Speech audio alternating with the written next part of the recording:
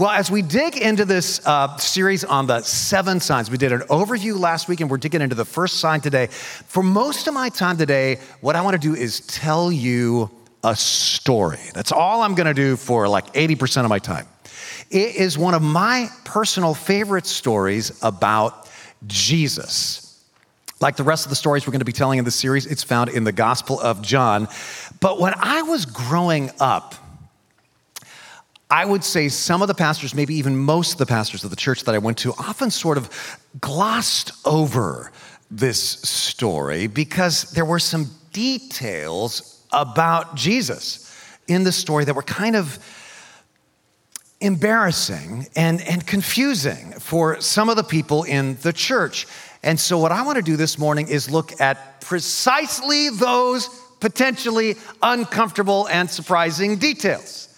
Because it's in those sometimes sidestepped around details in this story that you begin to see the answer to a very, very important question begin to take shape. And it's this: what did Jesus come to do?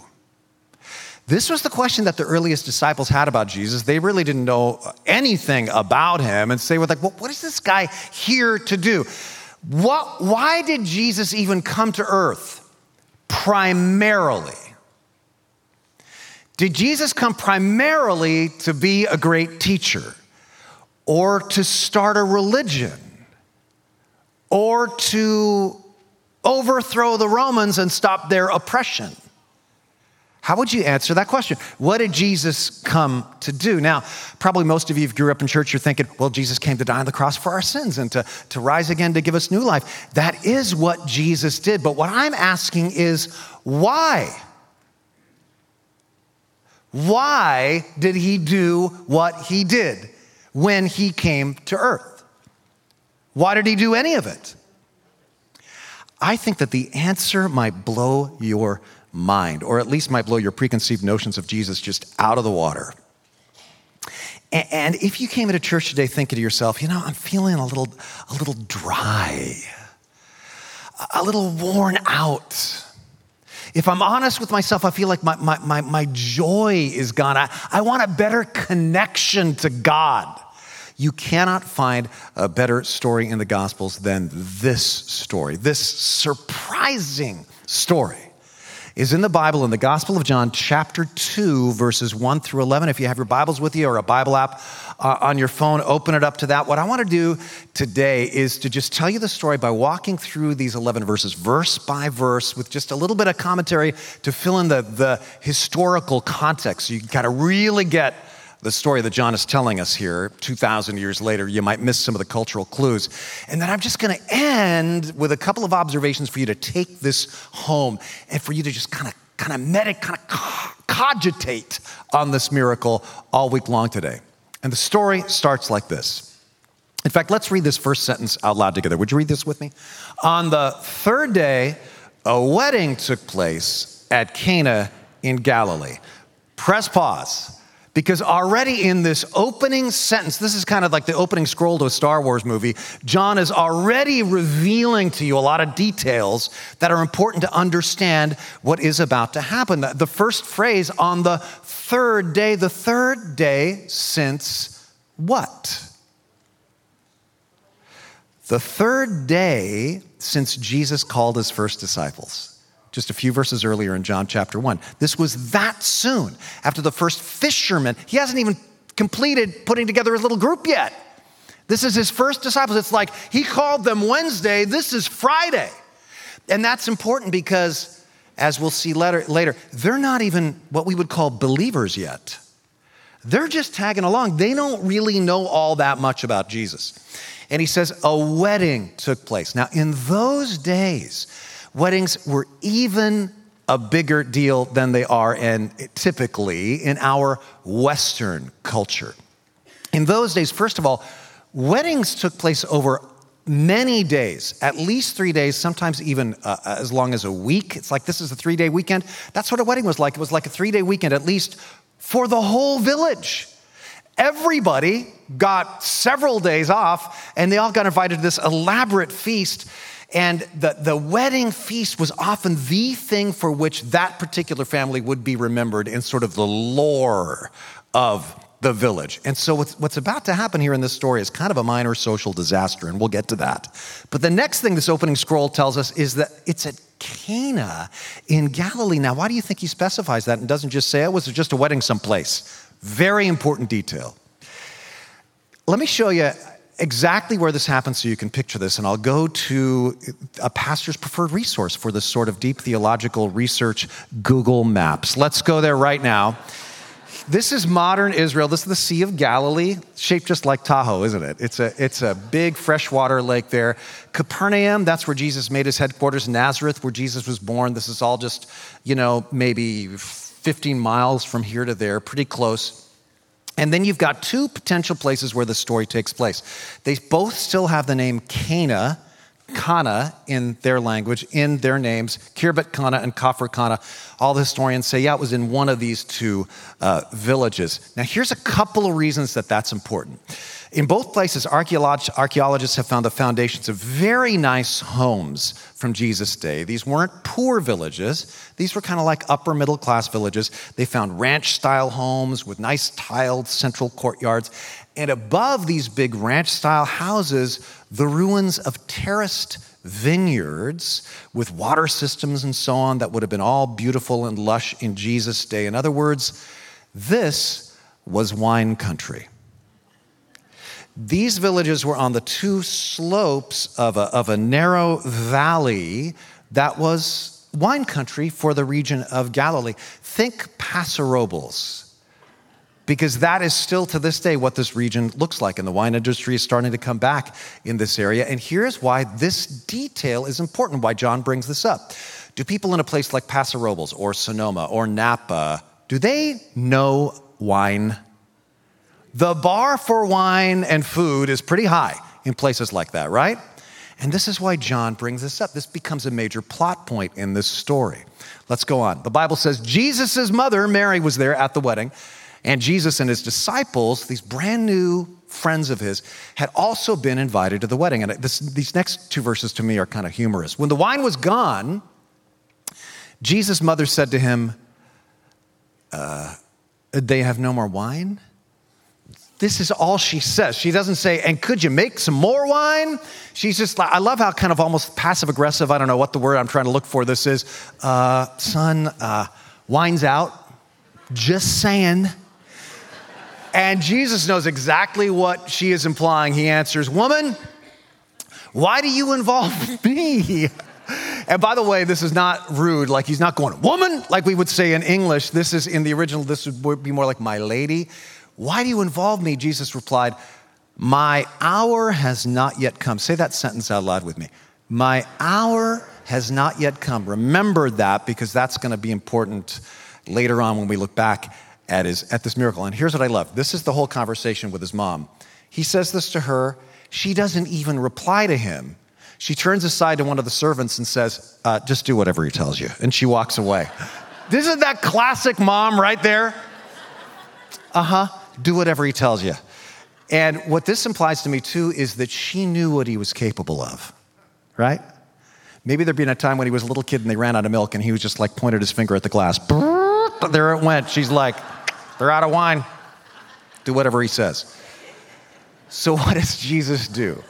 Nearby stood 6 stone water jars, very important detail, the kind used by the Jews for ceremonial washing, each holding from 20 to 30 gallons. Now, again, John does not include any extraneous details. These were not the kinds of jars that would ever be used for serving wine.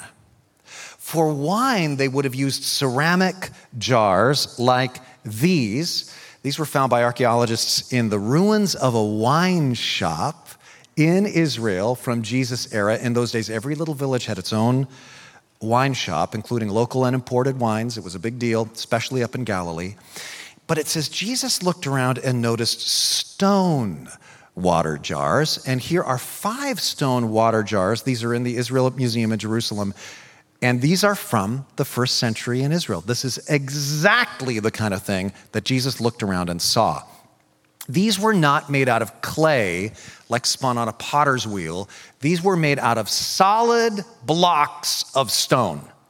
The solid blocks of stone would be put on a lathe, and they would be carved out like this. So this was expensive. This was time-consuming. These were heavy.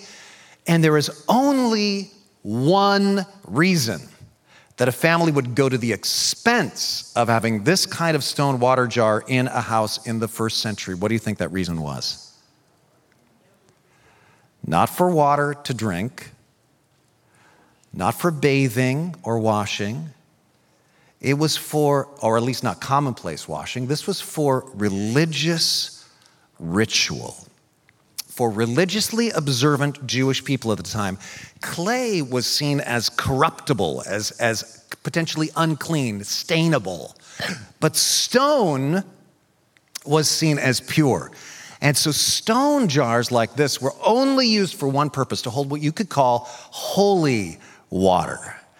Judaism in Jesus' day had a huge number of religious rituals, and each ritual required a new bout of ritual cleansing to make you pure before God, your body and soul pure before God.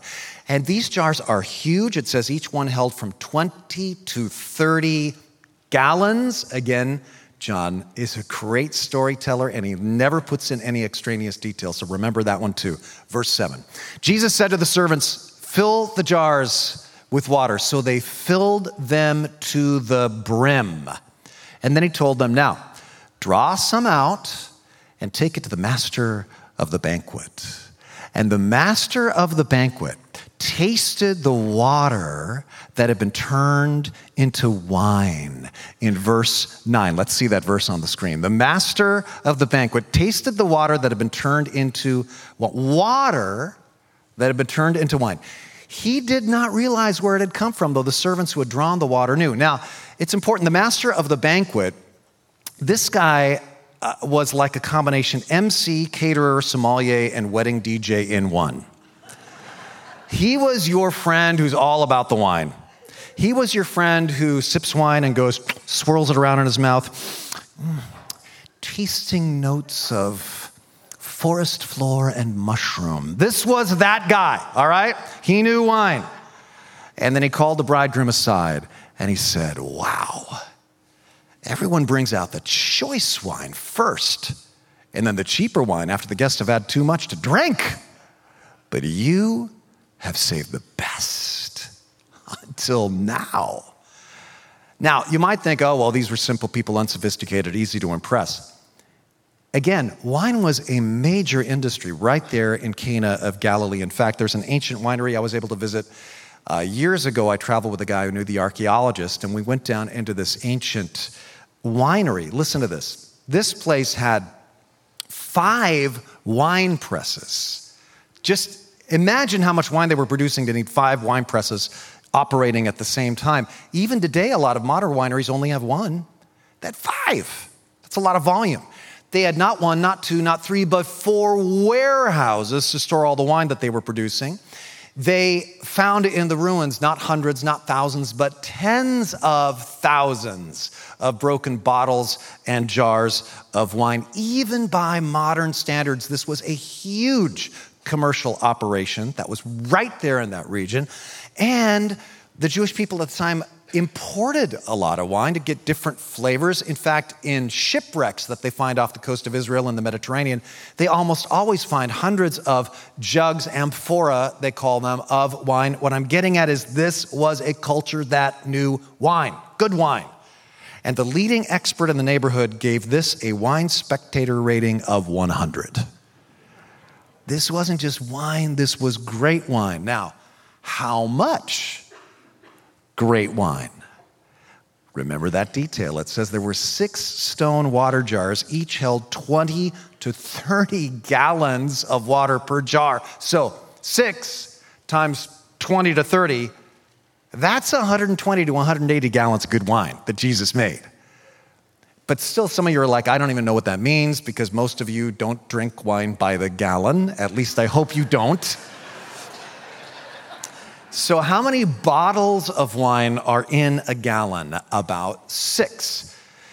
I actually went to the Bargetta Winery. John Bargetta comes to church here this week just to do research, you understand. And I asked John some details about this, about 6 bottles approximately per gallon. So do the math. This equals 720 to 1,080 bottles of great wine. It's astonishing. I mean, wouldn't it have been a miracle if Jesus had turned like a glass of water into 1 bottle of like bad wine? You know, $2 chuck? That would have been a miracle. But instead, it's 1,000 bottles of the best wine. This was abundant. This was lavish. Jesus had great taste, and he was a lavish host. Now, listen carefully, because here is why you have probably never heard this before in church. I realize, and every pastor realizes, that in church, including this church, there is a far higher percentage of people in recovery who add so much. People in recovery really understand the gospel of grace so much better, I think, than kind of so many other people do. They get it. They get hitting bottom and turning to God when you're powerless. So I am definitely not implying that you should go out and drink wine to be a good follower of Jesus Christ. The last thing I want to do here, the very last, with this teaching is to derail someone's sobriety by giving them a rationalization to drink when they shouldn't be drinking. But here's the thing, that tension between this elaborate amount of great wine that our Lord and Savior Jesus Christ made and the very real and serious and heartbreaking problem that people can have with alcohol is, I think, why pastors, out of a pastoral heart, not just legalism, are reluctant to really go into this detail about what really happened at this miracle, how extravagant Jesus was with this gift. In fact, when I grew up, I heard pastors actually say, well, this wasn't wine, this was grape juice. But the whole point of the story is missed when you teach it that way. This is not a culture that would have been fooled by grape Kool-Aid. Jesus was being exquisitely tasteful on a world-class level and lavishly generous here. Okay, but why? Verse 11 is the key to understanding this whole story. What Jesus did here in Cana of Galilee, again, this is like saying what Jesus did here in Napa was the first of the signs through which he revealed his glory. And his disciples believed in him. Remember, John, who's writing this, was an eyewitness to all this. And he's like, yeah, we've been following him for 3 days, but that's when we started to get it. This guy's something different. That's when we started understanding his message, his personality. Remember, John uses the word sign to talk about the miracles of Jesus. This is not the same word that the other gospel writers use. They use a word that's translated wonders. John uses the word sign. He says, I chose 7. That's it, just 7 of the many, many more miracles that Jesus did. Because these 7 are signs. I think John is saying these 7 were signs for me. I saw these 7, and these were the ones that when I look back, these rose to the top. These changed my mind. And he says these were the first of the signs. This means this was the very beginning of Jesus' career or public ministry. So, imagine you are, say, a political candidate kicking off a campaign, or you're a Silicon Valley startup launching a brand, or you're a musical artist releasing your very first single. At a launch party event like that, you're going to want to make sure that your event conveys who you are, conveys your style, conveys who you are, conveys what you stand for. Well, look at this as Jesus's launch party. Why in the world would Jesus, as his first sign, use his supernatural power to keep a party going? Nobody's dying here. Nobody's demon-possessed here. Nobody has been blind since birth this time. It's just a party. I see two things in this story that tell us some surprising things about Jesus. And listen, again, to make this clear, don't feel left out if you're a teetotaler for whatever reason. This miracle is not here to make a point about wine, although that's part of the plot that helps us understand something about Jesus. This is here to make a point about Jesus. This is here to make a point about how Jesus rolls. Still today, number one, Jesus is here to bring you joy. Jesus is here to bring you joy. Say the word joy out loud with me. Joy. This was a life-altering revelation for me. Some of you have heard me say that when I was a pastor, had been a pastor for about 8 years, a youth pastor, then a senior pastor, I one night was reading late at night for a sermon series in the book of Galatians. And I got to Galatians chapter 4, verse 15. And Paul has been critiquing the Galatians for going slightly off track. He's been telling them, you've been keeping all the rules and you've been really studying hard, but something's off. And he asks this question: what has happened to all your joy? And I just stopped short when I read that sentence because it hit me right between the eyes. Because I was like, that is a good question. I'd started out with so much joy and love for Jesus Christ, accepted Christ when I was just a child. But I had slipped away from a focus on Jesus and his grace to more and more to a focus on my own performance for Jesus and working hard for Jesus. And when you start to slip away from a focus on Jesus to a focus on yourself, even if you're not being selfish, you're still focused on yourself, on your own religious performance. And you become more guilt-oriented and performance-oriented, and your joy dries up because, as Paul diagnoses the Galatians problem, he says, you have fallen away from grace. I'm starting to read Galatians and realizing what he's critiquing in them had happened to me. I had fallen into a performance-oriented caricature of Christianity, slipped from grace to works. I thought of Jesus as somebody who showed up to give me more religious stuff to do. I'd forgotten that. I'd forgotten that when Jesus talks about what he has come to do, he says things like, I have come in order that you might have life and life abundantly. He talks about it in terms of joy and grace. In fact, do you know what metaphor Jesus Christ uses most often to describe the kingdom of God that he has come to invite us into? He describes it most frequently as a feast, a banquet, a party. And specifically, he talks about a wedding party. And I love that because, I don't know about you, but when I look back at the parties I've been to, the best parties I've ever been to in my whole life, you know what they were? My grown children's wedding parties. Just pure love and joy and bliss and contentment.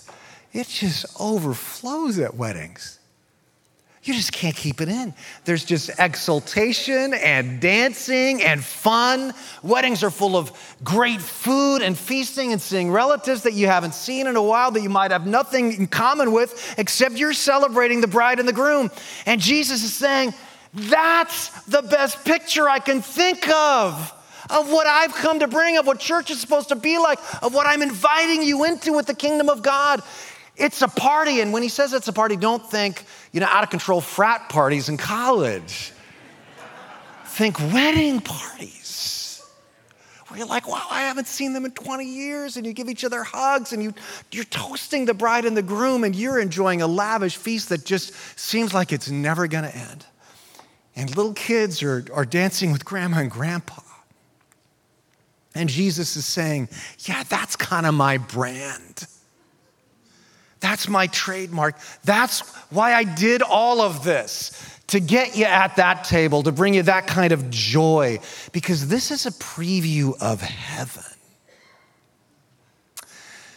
You know, the Bible talks so much about this. Look at Isaiah 25. This is about the day Jesus returns. And the Lord makes all things new. And Isaiah says, here's what it's going to be like. On this mountain, the Lord Almighty will prepare a feast of rich food for all peoples, a banquet of aged wine, the best of meats. And it's like Isaiah's so excited about the wine party, he forgot that he already said it and he repeats himself. And the finest of wines. But here's the thing. In heaven, it's like wine with no possibility of alcoholism. It's meat with no possibility of high cholesterol. This is my favorite verse in the whole Bible, right there. But the next verse may even be better. On this mountain, he will, this is so poetic and beautiful, he will destroy the shroud that enfolds all peoples, the sheet that covers all nations. He will swallow up death forever. This thing that's been haunting human beings since time immemorial, our mortality, sin and death, the things that we keep trying to conquer, the thing that, you know, even as we speak, Elon Musk and Mark Zuckerberg are working on hacking, you know, mortality. They'll never do it. But here's how Jesus will do it for us all. He shows up one day and he just goes like, oop, and it's gone. He swallows up death forever.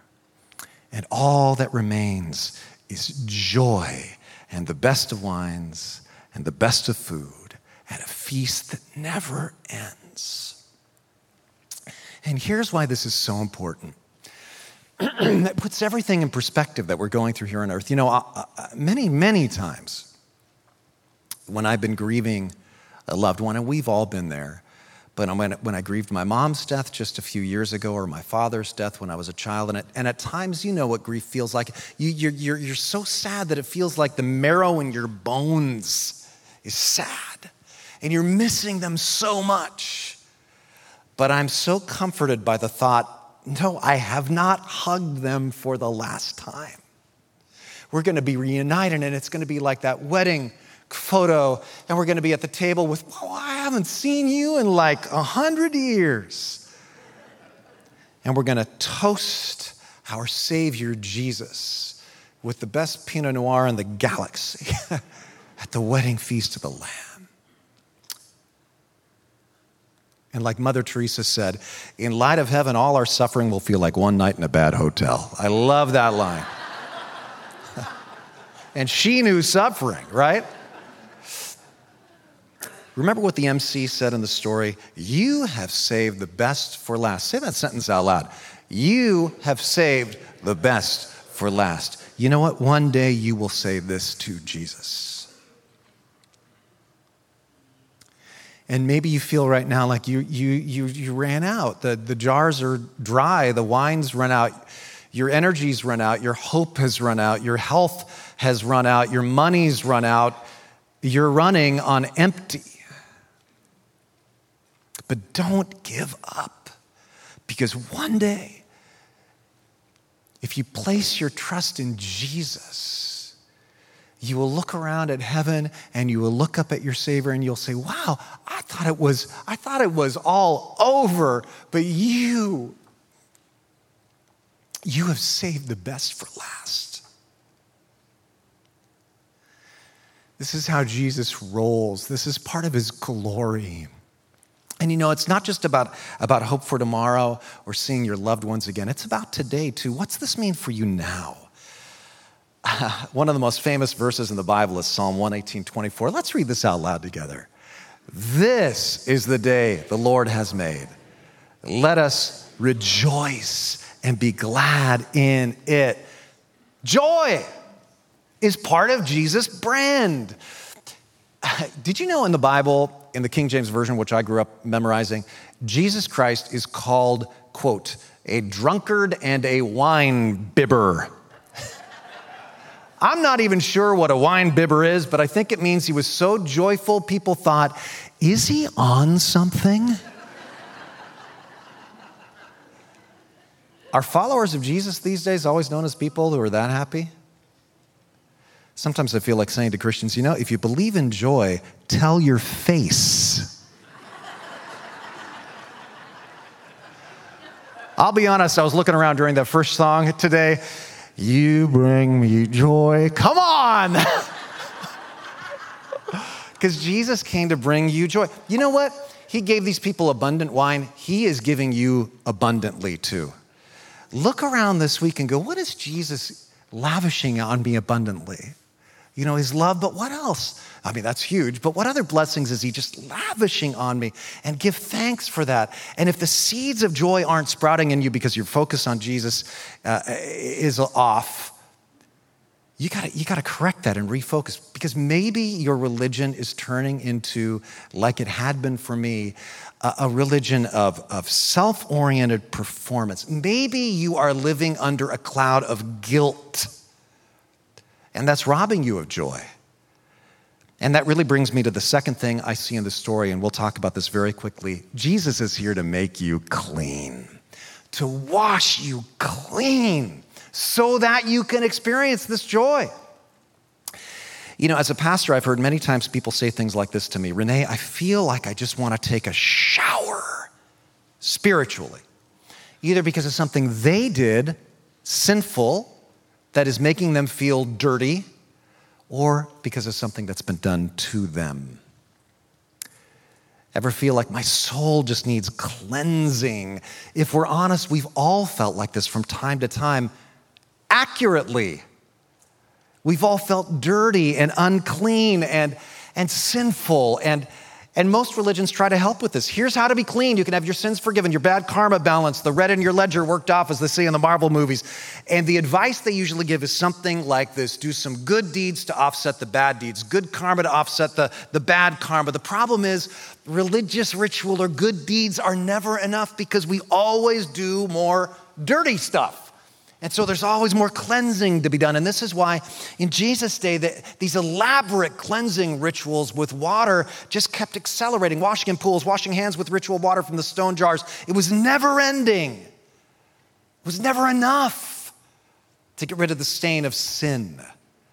And so Jesus is doing something symbolic and poetic here when he makes wine, not just with water from like a river or a well, but water from the stone jars used for ceremonial cleansing. It's poetry.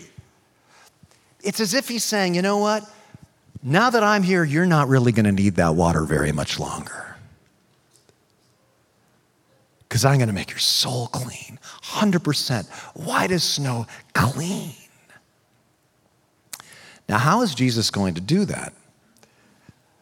Let's go back to the detail. When Mary says to Jesus, son, they've run out of wine, Jesus says, my hour has not yet come. What's he mean by my hour? He says this phrase other times in the Gospel of John. Each time it refers to the hour of his death.